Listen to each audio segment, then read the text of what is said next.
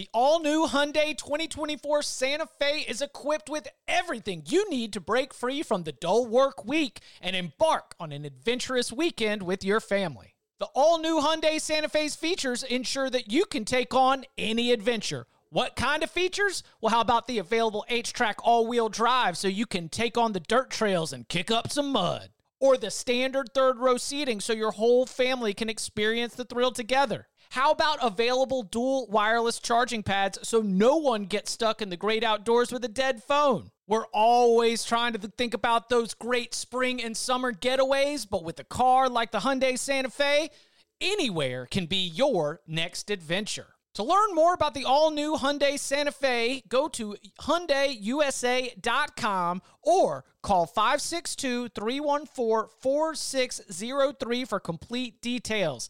Learn more about the all-new Hyundai Santa Fe at HyundaiUSA.com or call 562-314-4603 for complete details. To the house! Touchdown! This is unbelievable. Welcome to the Cover 3 Podcast with your hosts, Chip Patterson and Barton Simmons. It's your call for the best college football coverage. From National Signing Day to the National Championship and everything in between, CBS Sports presents the Cover 3 Podcast. And welcome back to the Cover 3 Podcast here on CBS Sports. That's Barton Simmons reporting live from San Antonio. That's Tom Fornelli in Chicago. I'm Chip Patterson right here in Raleigh. Gentlemen, it's been an eventful week in college football. I don't know if you are in the many around the country that are kind of in that I don't know what day it is mode here on January 2nd. I kind of felt like I knew what day it was. It was January 2nd. We just had a whole bunch of bowl games on New Year's Eve and New Year's Day. We'll get into some of the fallout and the headlines coming from that, including the coaching carousel continues to spin. So how are we feeling right now? Happy New Year. First Cover 3 podcast of 2020. Whoa, historic. Well, I did do I don't know if this is relatable only to those people that have jobs within maybe the IT field, but I did try to name this file 010219, and my computer was like, bro, that already exists. You already lived that. You recorded that Cover 3 podcast. So we're on to 120. A new beginning for the pod. All the mistakes we made in the past, wash them away. 2020's here, new decade. Love it. Good energy. Yeah, I right have there. no idea what day of the week it is. You mentioned that. I know the date, but I have to stop a few times every day and think, okay, what day? And then do the math in my head. Okay, it's Thursday. All right, got it. I'm in a game week. I'm fully aware of what day of week it is as impending as Saturday approaches at the All-American Bowl in San Antonio. Yeah, we that is coming up on Saturday, and you can see it on NBC. Barton will be a part of the broadcast, and we will be taking a look at some of the storylines that are going to be going into that game. But first, let's start in the present, because there's as we were sitting here recording on Thursday late afternoon, early evening, one of the biggest headlines of the day within college football was Ole Miss announcing a few members of the staff for Lane Kiffin and the Rebels, but one of them is DJ Durkin as an assistant. Now, DJ Durkin was fired by Maryland. Well, first he was suspended, then reinstated, then ultimately fired in the wake of school and independent investigations into the death of Jordan McNair. Jordan McNair was hospitalized after suffering a heat stroke in May of 2018. He died in June 2018, and the firing of DJ Durkin was ultimately in October. Now, just to go ahead and set things, lay them out there as we get our fact cards, there was a independent investigation that did not find specifically DJ Durkin at fault. However, a school's independent investigation did indicate some issues within the culture and some systematic issues within DJ Durkin's program. Further reporting by outlets such as ESPN.com or The Athletic take things in a way that looks much worse for Durkin as well, and those reading materials, you can find them referenced in the appendix. So, as DJ Durkin's hire at Ole Miss starts to, resonate across college football, does this become something that we talk about in the moment and then forget, or is this is a hire that, I don't know if it drew outrage, or maybe it did. Is it going to get treated fairly by the college football community? Well, I wouldn't even dance around it. Like, I'm just curious if you guys think this is a defensible hire. Like, nope. you don't? Okay, No. I'm interested in that. So break it down. Why make this hire? What bonus is there for you to do it? Considering why Durkin was fired at Maryland. Like Chip, you asked, is this the thing that we, just care about now and then forget about? Yeah, clearly it's something we're going to care about now and forget about, because literally we've already forgotten about, or a lot of people have already forgotten about what happened with DJ Durkin at Maryland, that now he's getting a defensive coordinator job at Ole Miss. And let's face it, this isn't the first time Lane Kiffin has even done this. Who did he hire as his OC at FAU? Kendall Briles. Yeah, so let's not act like Kiffin. I mean, I don't know how to put this, but there's a theme here, and knowing Kiffin's personality, or at least what we hear of Kiffin's personality from other places, do I doubt for a moment that part of this was because of everything that happened? I can't say 100% no, because this is just kind of what Lane Kiffin likes to do, man. He sees himself as somewhat of a rebel, and he's doing rebellious things. Even when he was at Alabama as the offensive coordinator in the Nick Saban finishing school, he was still being, the class clown rebel dude on Twitter. He still does it. He still makes jokes about Saban. Now, at FAU, he was there and he had success. He won games. He won a lot of games, won 2 conference titles in 3 years. But of course, the minute he leaves, all of a sudden half the team is academically ineligible. And now he's at Ole Miss and he's having the same kind of fun he was there. And he's hiring a coach who was maybe not directly responsible, but was fired because the organization he ran at Maryland didn't really care enough to keep a kid from dying on the field at a practice. And you look at all the stuff that went on behind the scenes. I don't care about the freaking investigations clearing it, because it's a lot like, you don't have subpoena power. You're not the police. You can't bring in people. You can't find evidence to prove anything happened. But like you said, the one report found significant dysfunction in the management of the athletics department. ESPN found a toxic culture. There's all this stuff, about making the players watch videos of like drills, needles going into people's eyes while they're trying to eat lunch. It's like a Clockwork Orange crap for some reason to toughen up your football team. It makes absolutely no sense.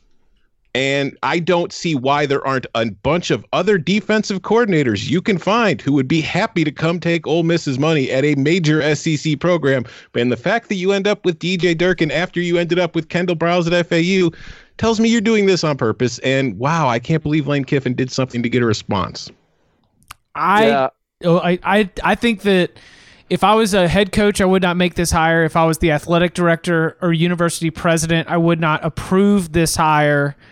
All that said, I guess it's defensible, to answer your question, Barton. I'm kind of in a place that, based on what we've seen from disgraced head coaches and the way they're able to bounce back, what we saw, remember when Will Muschamp bowed up for DJ Durkin, was like really, really aggressive with his defense of DJ Durkin? I mean, I think he's a card-carrying member of the club, just the boys club or whatever kind of sort of inside circle of approved names that we see in communities like this. And so I guess the answer is I think it's defensible. I wouldn't do it. I think the only way that you can defend it, though, is if you're able to say that DJ Durkin is a value add for this coaching staff. And I think that means you've got to believe enough in him as a developer and as somebody who can come into that room to overcome what is absolutely going to be some kind of issues, whether they are spoken or whether they are just hanging in the air. But when DJ Durkin's walking into a living room, it is going to be much harder for him than it was before the death of Jordan McNair. So are you going to be able to tell me, Lane Kiffin, that you feel confident DJ Durkin's going to go out and crush it for you on the recruiting trail? I don't know, but that's the only kind of defense that I see, is if Ole Miss and Lane Kiffin can say, we believe that for this, and this reason, DJ Durkin's going to be able to help us win football games because from, again, this like unfortunately cynical place, like, hey guys, this is college football. I don't know why you came over here for morality. I don't know why you came over here for anything other than seeing people just trying to win football games.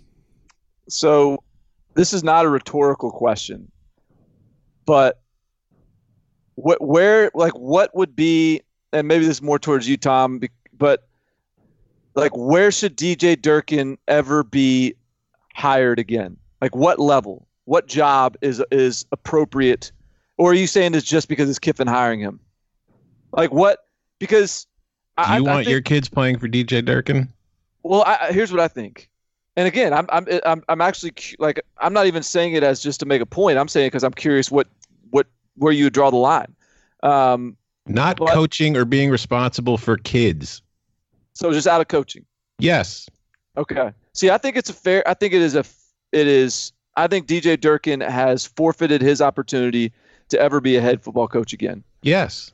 And I think that while DJ Durkin wasn't the one that was on the field during the workouts and responsible for Jordan McNair's death in a direct way, I do think that some of the reports about sort of the culture in that program are troubling, and perhaps the culture that he fostered lended and contributed to the mentality of the training staff that did allow that didn't handle his medical issue appropriately in the workouts that led to his death. And so I think all of that creates a situation where it is very I think that DJ Durkin does not deserve to ever be a head coach again. All that said, I'm not ready to say he doesn't deserve to be a coach again. And I'm not ready to say that because and I could be, I could in a couple of weeks, maybe I change my mind on this. Maybe you convince me otherwise right now. But I still think the thing that's most alarming about this, I guess, maybe alarming is even strong, but the thing that catches my eye about this or raises my eyebrows is just that it's Kiffin doing it. And that it's Kiffin sticking up the middle finger and saying, hey, you guys aren't going to howl Kendall Briles, I'll take him. You guys aren't going to howl DJ Durkin, I'll take him. And this sort of this concept that Kiffin has learned and is going to push forward and be a little bit improved version of himself that had created some chaotic situations maybe in the past, he's not, like, it's still the same Lane Kiffin. So, that raises my eyebrows a little bit, but I'm also not ready to say DJ Durkin isn't hireable as an assistant coach, because ultimately he's I wasn't in that building, and would I let my kid play for him? I wouldn't. I tend to think I would let him in the living room and hear him out. That's fine. That's fair enough. I can respect that. But if there's even a 10% chance, is that a risk you're willing to take? Of what? Like of letting your kid play for him, no matter what he says in your living room. If there's a 10% chance of what, though? That he's going to do this, going to show the same kind of attention and level of care to your kid that he did to Jordan McNair. But I think that's, again, he wasn't. I don't know. But it's his program. He was responsible. He was the one who read the damn. But it won't be his program at Ole Miss. He's not responsible for. Now look, yes, like there are coordinators and human beings in the coaching profession that I know, based on the way that they just their mentality and what they prioritize and maybe because I know them better than I might know DJ Durkin, but certainly based on the way they carry themselves and their actions in running a defense, running a position group, running a program, that yes, I can feel confident that would provide me more confidence than DJ Durkin would. But ultimately, like I wasn't in that building, and there are coaches, there are players that loved playing for him too, and so it's I'm just at a place where I'm not there of just totally branding him with the red A and saying, look, like I said, I'm ready to do that as a head coach. But this is Lane Kiffin's program, and he sets the tone. And DJ Durkin is, I mean, that's a statement maybe of what the tone's going to be, in a way. But I'm still willing to give this, a wait and see approach. I would just say another way to think of it then is, if DJ Durkin was such an amazing coach and he had accomplished so much, I could maybe see it. Because as a society, just as human beings, hell, not a society, we are all willing to overlook certain things if it helps us get the job done. But what has DJ Durkin done that is so impressive that you're saying, you know what, I don't care about all that stuff. I need to have this guy. And if you're Ole Miss, what has DJ Durkin done for you to approve it and to do it? Like, they released a statement that said, we received consistently strong feedback about his character and work ethic and blah, blah, blah. Well, they only interviewed coaches. I bet you they didn't talk to Jordan McNair's family and ask him what they thought about Durkin's character. I bet they didn't ask all the players on the team that, you saw the quotes and all those stories from that ESPN did and The Athletic did of what a lot of them had to say about the culture in the program surrounding DJ Durkin. I bet they didn't ask them. I just bet they asked the people who told them what they would want to hear. And Ole Miss has defensive coordinator. Well, and Ole Miss has to live with it because They are the ones that are going to have to own this. And if the unfortunate, more cynical approach to it is, I think Ole Miss made a calculated gamble that they're going to get a little bit of blowback with the announcement, but that everyone else is going to move on, and he's going to go through coaching. And if he spends a couple years, without any other negative headlines, then all of a sudden it starts going away, starts floating away into the ether. And for Ole Miss, of all places, with what it's undergone from a scandal perspective, it is a very, very bold move. But man, I would not make the hire if I was a head coach. I would not approve the hire if I was an athletic director. But it is clear, because he was at Florida. He was the first defensive coordinator for Jim Harbaugh at Michigan. He has, correct me if I'm wrong, Barton, he's kind of worked his way up, coaching on the right staffs at the right places. Pretty young, at least for this point in his career. He's 41. Yeah, I kind of think that the opportunities that he's getting now are probably more a result of everything that had happened before he got to Maryland than necessarily his head coaching record at Maryland.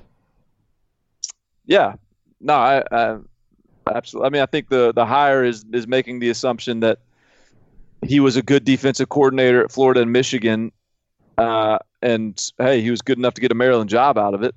And it's not like it was some obvious just. But it stinks. Like you mentioned that this is a Lane Kiffin trying to find market inefficiencies. I hadn't thought about that angle, that he thinks he's playing smartest guy in the room, getting all the scandal boys together. And that's an uneasy feeling. Yeah. They fired Hugh Freeze for, having sex with escorts, and then they're cool hiring a defensive coordinator who was indirectly responsible for the death of a player.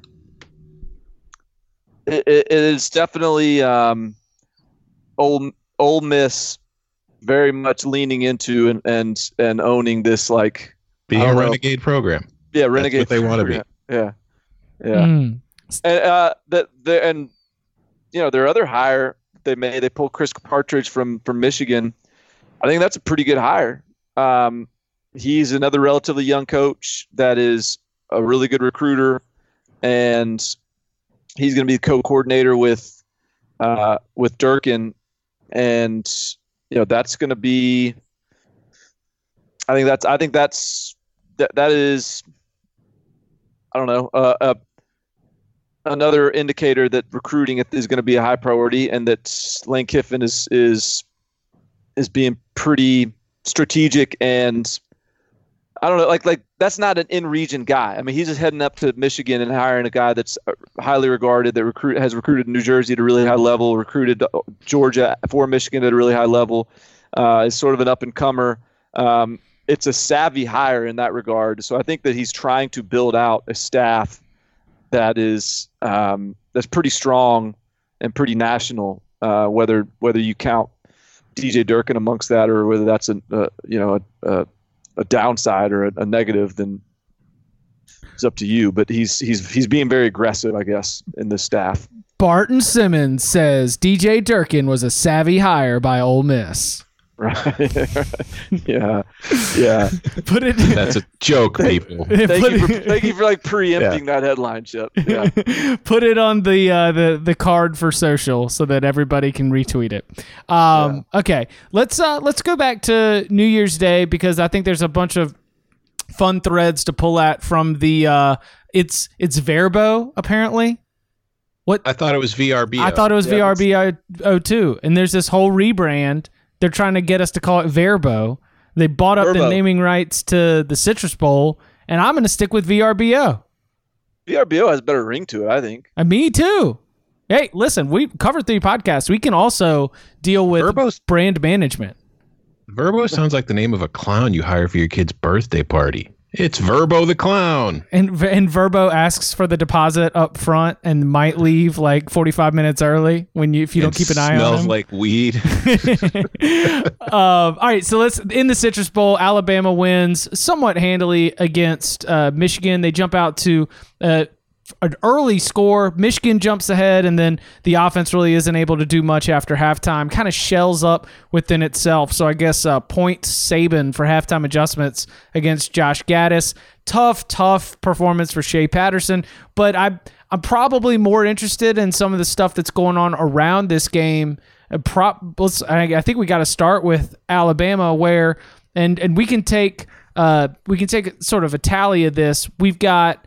Let's see. Leatherwood's coming back that we know. Alex Leatherwood, former 5-star prospect. He has announced he's coming back. And then he was a potential first-round draft pick, which is, you don't see that very often. Dylan Moses announced on the day of the game that he would be coming back, though that's a little bit up in the air because of apparently he wants to take some more time, or a family member wants to take some more time and have an announcement later. And as we sit here recording... Excuse me, Chip, you referred to him as Dylan Moses. His name he's to be referred to as His Majesty. His Majesty Dylan Moses. Thank you. The press release was from his father, who is a lawyer and has his own law practice. And I don't know, maybe you guys... Was that for real, or was that like a gag? I didn't understand it. There's all this like royal references, and I didn't know if it was like legalese from back in the like Old English common law pre-revolutionary era that like have been grandfathered into some stuff, or whether this was like, I didn't understand what was going on. But yeah, dad only recognizes the king's law. Yeah, he's gonna use some old statute or tort to be able to negotiate Dylan Moses' way. He's a loyalist to the core. He's still not. He's not ready to declare independence yet. So Dylan Moses at least says he's coming back. We'll see about that. And Tua Tagovailoa took to Twitter after the game to say that he will be making his announcement on January 6th. That is a Monday. I don't know if he's going to have vitamin waters in the background or if he's going to have a whole ESPN special about this, but the smoke coming from around the Alabama program suggests that Tua might add his name to this list of players that are not going to go to the NFL draft and instead come back for 2020. Do y'all, first of all, do y'all believe the smoke? There's a lot of it.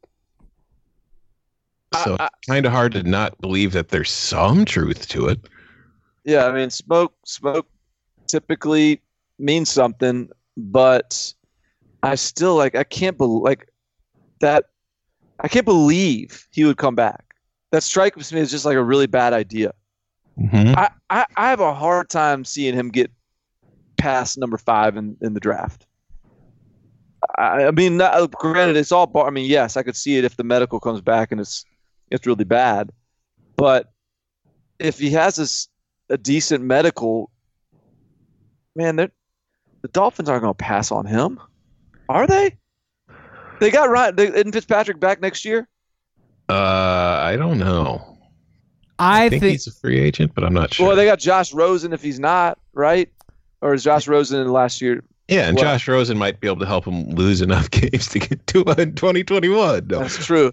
But I've been saying, like, there's a setup in place where, maybe he wouldn't have to play right away anyways, and you just, I don't know. Maybe they think they get Trevor the next year. I don't know. I mean, it doesn't make a ton of sense to me. I mean, unless he's clearly the number 2 quarterback, I think.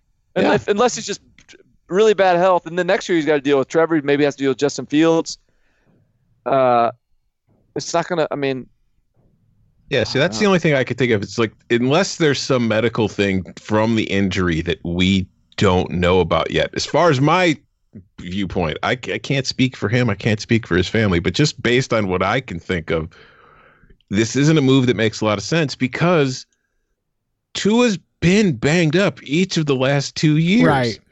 And if he comes back, based on previous history, there's a very good chance he's going to get dinged up again. Now, if it does happen, hopefully it will not be anything as serious as the injury he suffered this year. But it's just, I don't know what he has to gain either with his career or his, just general body by coming back and playing another year at Alabama, unless winning a national title is just something that is that important to him. And maybe it is. And if that's the case, and like maybe he promised that he wanted to win a national title and he wasn't going to leave until they did it, and he's going to do everything in his power to get it done, that's an honorable thing to do if that's the case, but it's still not. Sometimes, he won one. Put the honor aside. Oh, I'm sorry. You're right. No, but maybe I'm thinking, as a starter, he wants to win another So title. if I was the Tagovailoa family's consigliere, I would absolutely be saying go. But as this story has continued to progress, I've had to just sort of, work my mind through the different reasons that might drive this. And number one, I think y'all are spot on. There could be something from the medical angle where a doctor or a specialist has been able to inform them that, because of this, a team would flag that, and Tua could, work himself back to full health, and then with playing next season, be able to, overcome whatever lost draft stock he would have, or maybe even exceed it. But the reasons that I think that if Tua comes back, and if I was to bet, I'd probably bet that he's gone, but if Tua comes back, I would think that this probably says more about him, his family, and because the whole family relocated to Tuscaloosa. His little brother's on the team. Like this would be not just, some people go away to college and then that's you leaving your family. Well, the family came with them. And so going pro is going to be the sort of going away to college or stepping out on your own. And if in the midst of this injury and if in the midst of the disappointment of the way last season ended, if there is some sort of brain trust and a bunch of players around that program and they've all decided that they all want to come back and they're angry and 2020 is going to be the year that Bama's going to do it, and I'm sure Nick Saban don't waste a loss. Saban is probably proud of that leadership if that ends up being the case. I could maybe see Tua based on the just sort of his personality. He might like what's comfortable, and what's comfortable might be to stick around in Tuscaloosa just a little bit longer with the feeling in his mind and his always calm, always positive outlook that the NFL will be there, but you only get one more chance to do this with your brothers. And again, this is just me trying to figure out why, when otherwise it seems to me that the sensible option is that you would just go pro. But I think that having his family in Tuscaloosa, having his little brother on the team, and having these other Alabama players also deciding to come back for 2020 when they could be first-round draft picks, I do think that if he decides to stay, I would probably point more to that than anything else. Maybe. But, I mean, it's not like he has I mean, going to Alabama in the first place wasn't exactly like the easy decision, right? I mean, going from Hawaii to Alabama as opposed to USC or Oregon or. Oh yeah, sure. So I'm fascinated. Hey, I'm hooked. I'll be tuned in January 6th. Looking forward to the announcement. On Ustream. But this whole storyline of Alabama sort of looking collectively re-energized and a little ornery and feeling like all of a sudden Alabama gets to truly play an underdog card because of the way that Clemson and Ohio State and LSU have cycled up. That is very fascinating. Who else is coming back? I don't know. I mean, Judy's got to be gone. I have to imagine Henry Ruggs is gone. What if Najee Harris comes back? I could see that. I could see that too. I actually think I was talking today with some guys at 24/7. Like, who is the best running back in the country next year? Who are the best 2 or 3? I don't know. Yeah. There's not like. I know. Crap, I don't know. I know I put you on the spot there a little bit, but I mean, if Chuba comes back, maybe. But he's not. Chuba's gone. Did he announce? Yeah. Oh, my bad. I think. Maybe I'm wrong, but I'm pretty sure he announced. But there's a lot of good backs in this class. Javian Hawkins from Louisville. Yeah. But yeah, okay. There you go. Like, is that like if that's the best back return? I mean, there's probably someone we're missing, but I'm just saying, like, Travis Etienne, Cam Akers, Hubbard, Jonathan Taylor, J.K. Dobbins, the kid from Boston College, DJ Verdell, A.J. Dillon. Yeah, like A.J. Dillon. I mean, yeah, C.J. Verdell is who someone mentioned the other day. Like, that's just a different. Like, if that Najee Harris, I think, would be smart to stick around and go compete in the draft with the next year's crew rather than mess around with this crap coming out where there's a bunch of them. Anything from the Michigan side of things? I will go. Spoiler alert! I fell short on the does this loss have any long range meaning for Michigan, though some of the stats, including Michigan's inability to win the bowl games, Harbaugh's bowl losses, they certainly are stacking up in a way that doesn't look great. But I don't know. Did y'all feel any strong feelings on the Michigan side of things from that result? I mean, I'm not gonna be like, oh wow, I'm really worried about Michigan. It lost to Alabama. Same. You know what I mean? Yeah, absolutely. Yeah, from a storyline, from just an intrigue standpoint, and I feel like this is how a lot of media members think, but I would have been a lot more interested if Alabama had won by 35 or if Michigan had won. Like the Alabama squeezing out a cover with a backdoor touchdown, or that was not that interesting to me. That's about what I expected. Alabama wins by, and in fact, it wasn't what I expected. Michigan in some ways played better than I expected they would. In the first half, yeah. Yeah, but I expect Alabama to win by a lot more than that. So this is just sort of a wash for me in terms of what I learned, what I took away from these two teams.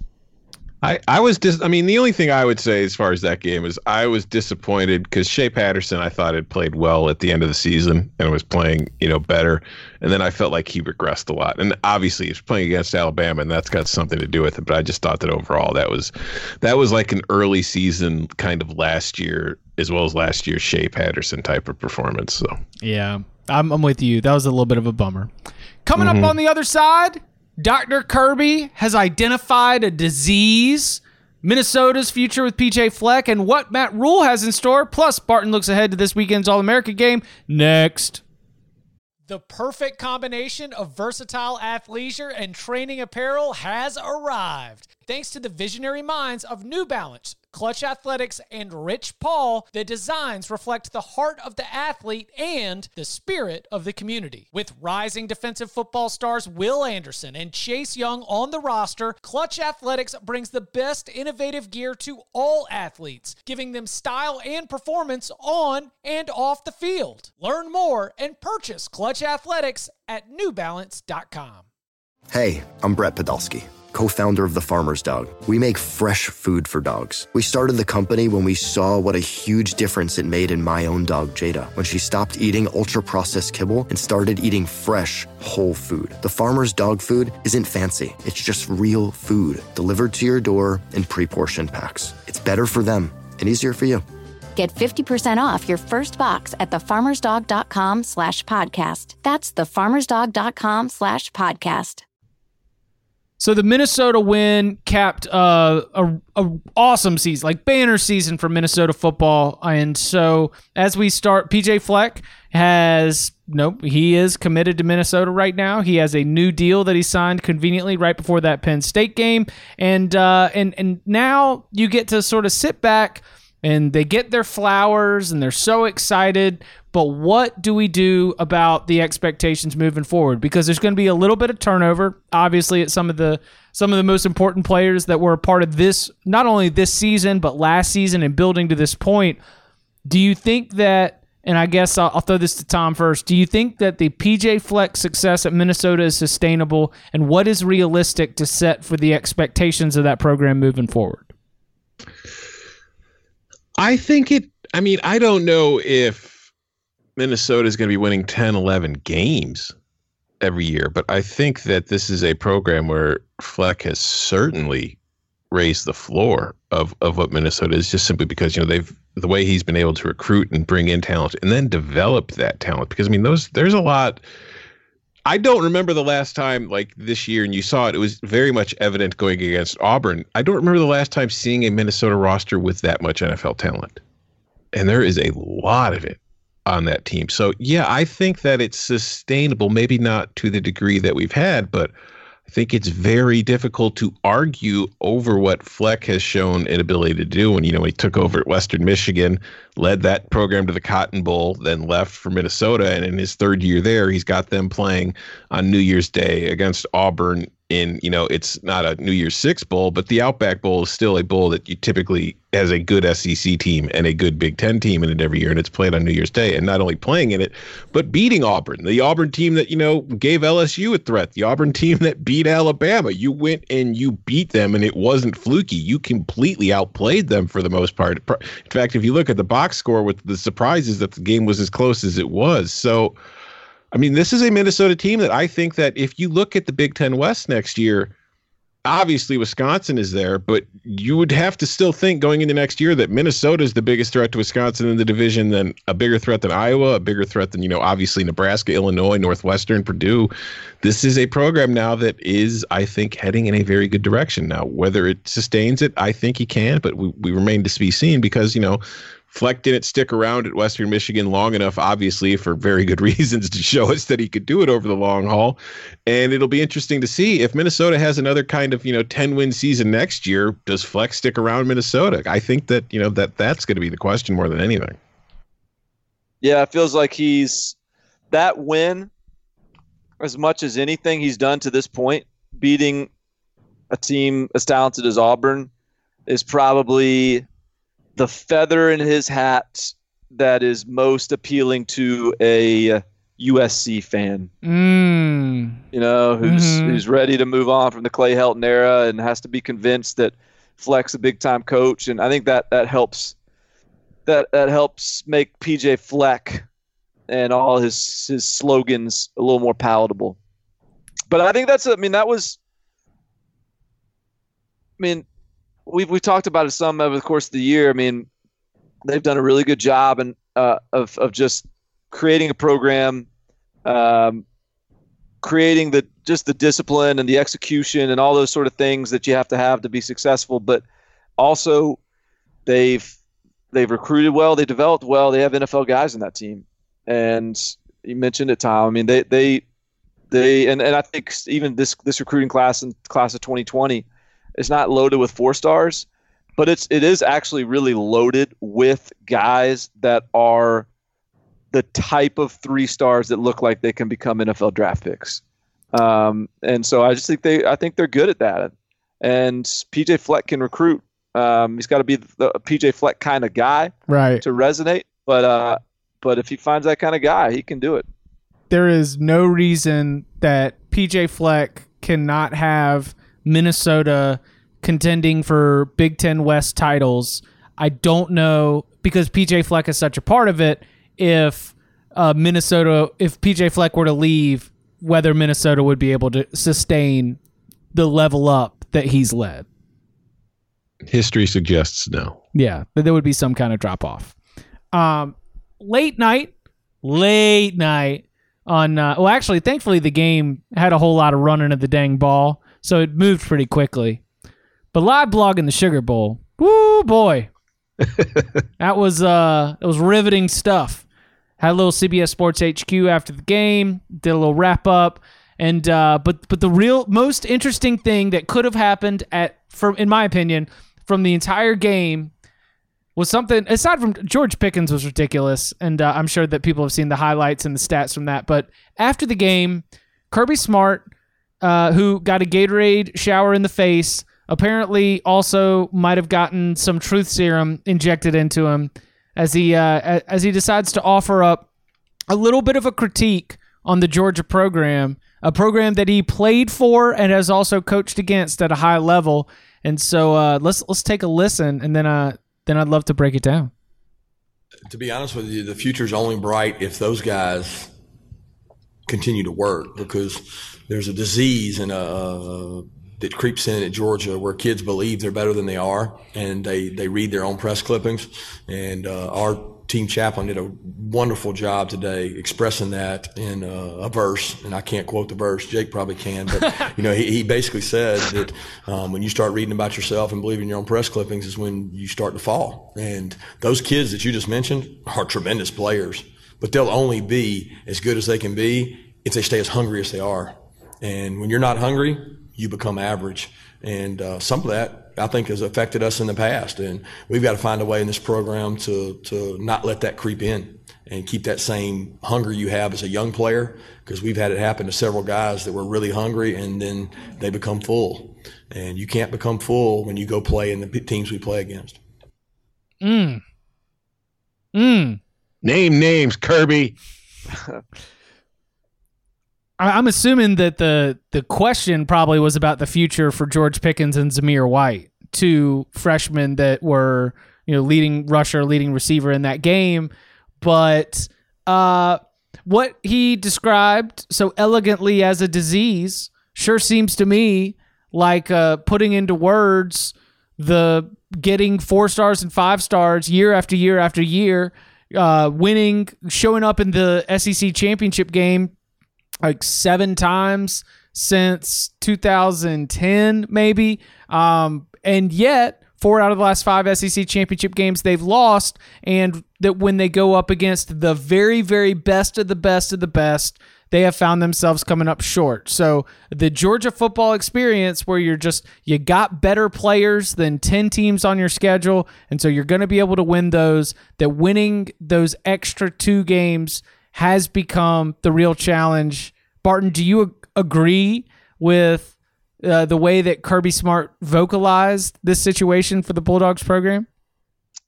Yeah, I mean, look, Kirby is not just sort of a coach that is just wants us folks out here in the public and in the media to get some good sound bites, and he's not a coach that's just likes to be transparent with the way he's thinking. He is a coach that is calculating and very intentional in his messaging. And while I actually, I want to give him, I think it was a telling quote. I think it is. You think he was just he was talking to his team? Yeah, he's talking to his team. Yeah, 100%. But that doesn't mean it's not true. Right. That doesn't mean it's BS. It's the same thing that probably should have been said at Texas a long time ago, and that Texas has struggled with in the past, and Georgia struggled with it in a different way. And I think is or would be struggling with it in a different way right now because of how well they're recruiting.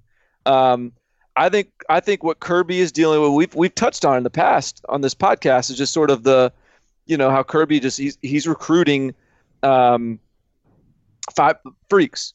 His goal is to get as many freaks on the roster as he can, and it's not there's not any priority to have some fillers in there that give you some depth and be willing to just be locker room guys and just sort of roster building. It's just like culture guys. Let's get the freaks and we'll figure it out. And they've done that.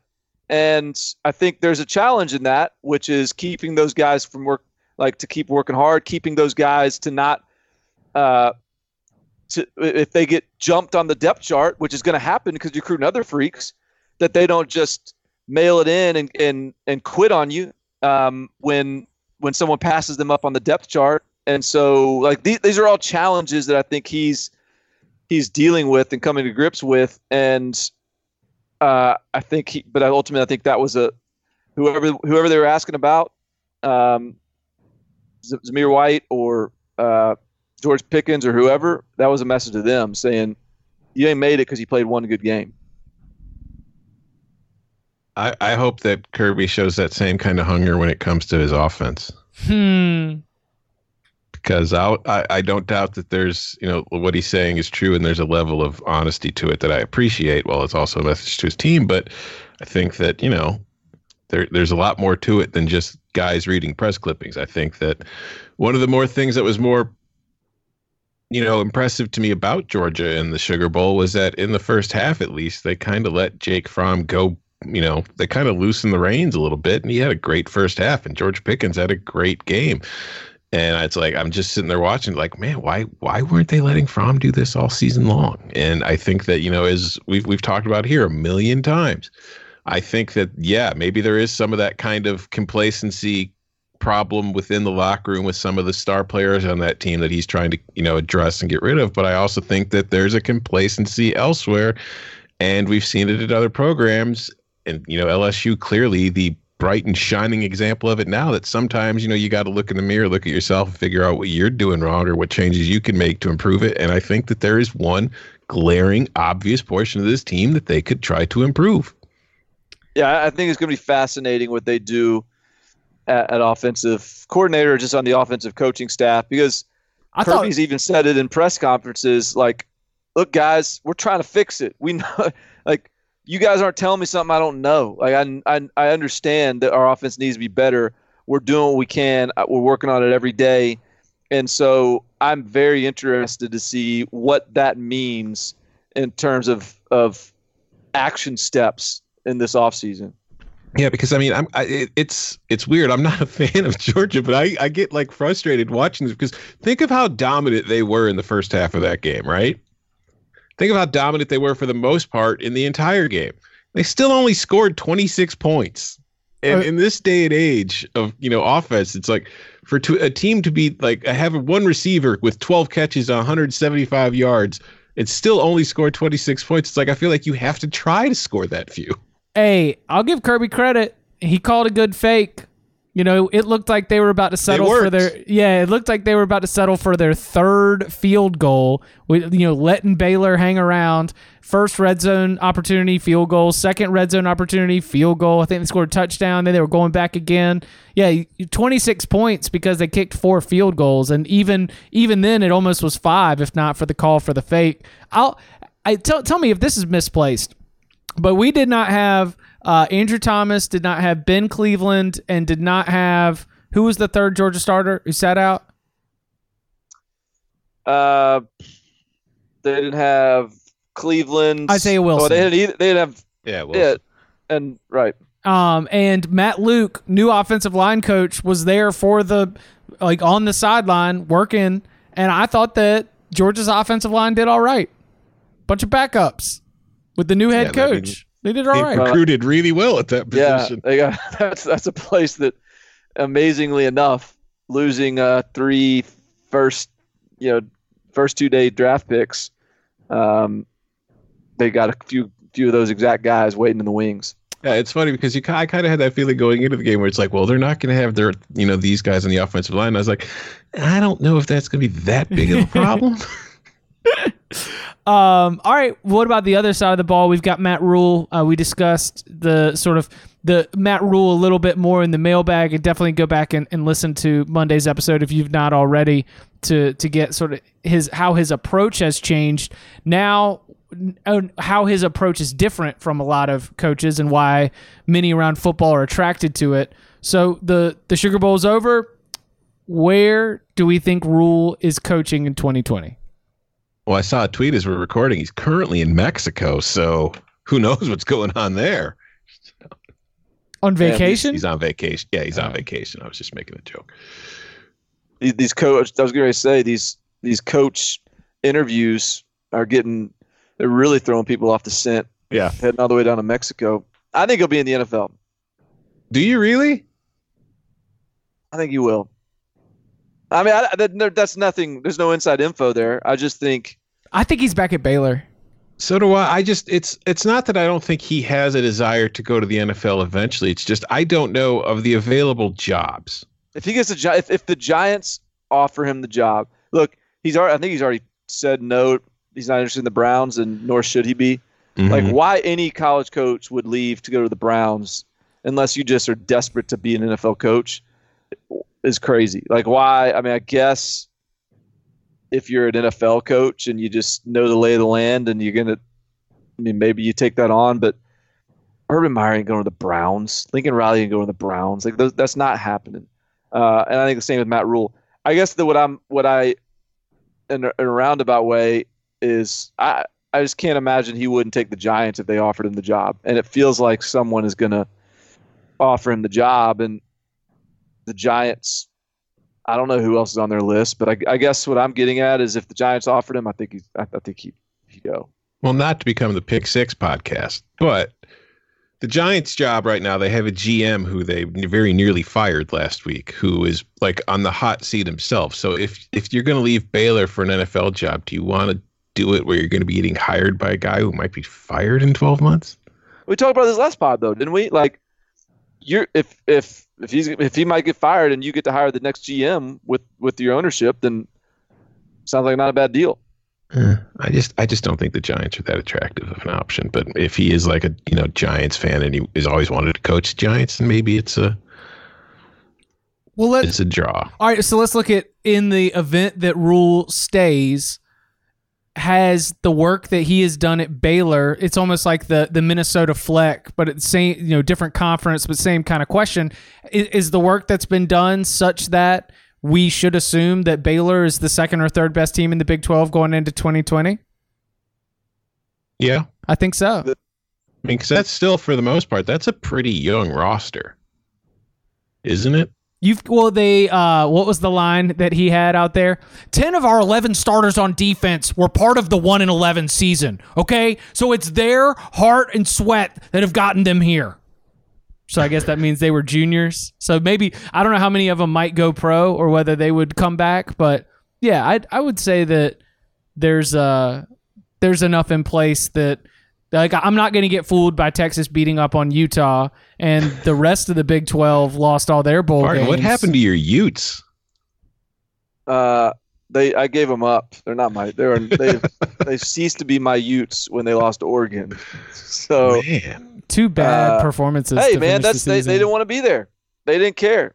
They when they missed out on the playoffs, they lost their motivation. So hey, it happens from time to time. Led me astray. Is that like something to strive for as a program, to be good enough to you get to the point where you could just say, I don't care about this bowl game? Yeah, absolutely. It's a huge, huge moment for the Utah program, the letdown bowl. They are now an upper tier program. Yeah, Kyle Whittingham has been winning all these bowl games. That's why now he's finally got to the point where you can have a letdown bowl game. Now he's made it.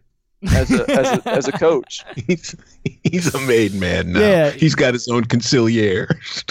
Utah's at that SEC level where if you win the bowl game, it means you're gonna make a run at the playoff next year, and if you lose it, then you didn't even care about it in the first place, so you can't hold it against them.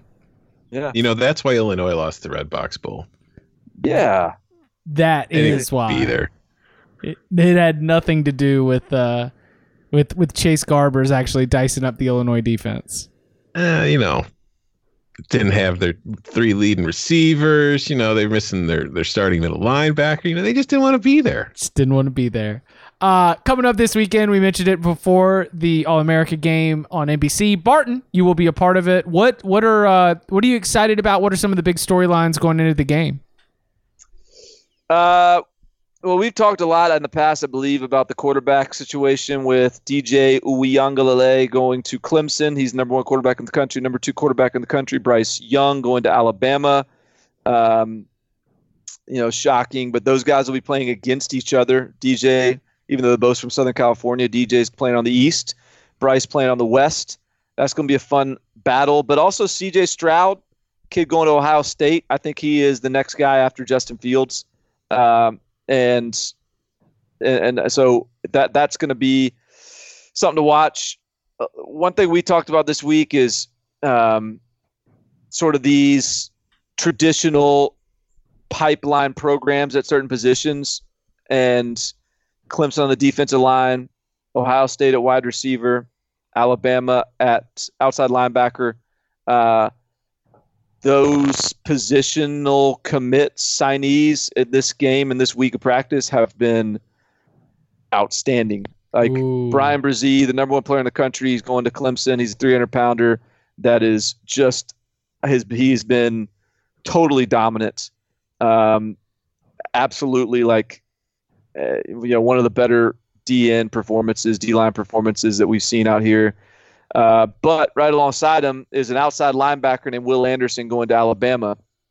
And he is, I think, an edge pass rusher that maybe Alabama has been missing the last couple of years. A little bit Tim Williams-ish. Yeah. But I think more complete of a player. Super physical. He's a monster. And then Ohio State at wide receiver. I mean, they legitimately might have the 3 best wide receivers in the country committed. 2 of them in this game, and though they both got a little banged up the last couple of days, so I'm not sure if they'll play. But G. Scott, Julian Fleming, and Jackson Smith-Jigba are 3 guys that you will see playing next year with all these guys leaving Ohio State. Like that program, it's absolutely reloaded at that position. Here's one for me to ask you about, a little off the radar, but Chicago suburban kid. I've heard lots of good things, so I want to know what you saw, because I know you posted some videos with him in it. Peter Skoronski, the Northwestern offensive lineman. Tell me what I'm going to see. I think he's awesome. We've been really high on him for a while and just hadn't seen him in person. We're anxious to get him here, and I think he's as good of an interior offensive lineman as there is in this class, and he's going to Northwestern.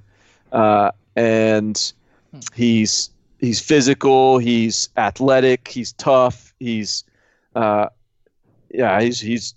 good. I think he can play center, he can play guard, he can play, even though he's more in that 6'3" plus range, he's athletic enough to play tackle if Northwestern wants to do that with him. So yeah, he's legit. Yeah, he's like a basketball player too, so he's athletic. I think he throws shot, and I think he's got some NFL pedigree in there somewhere. He's got it all.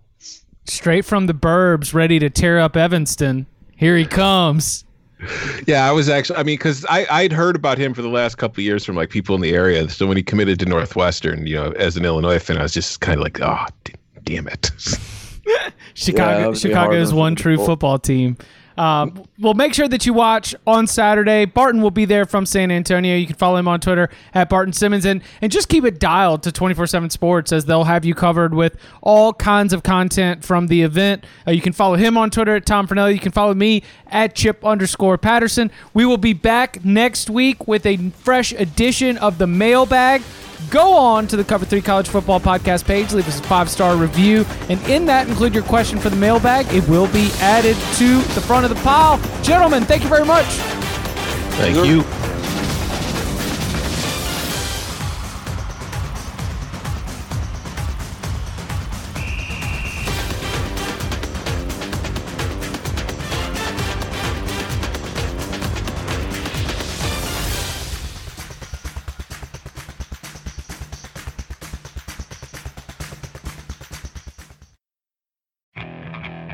Okay, picture this.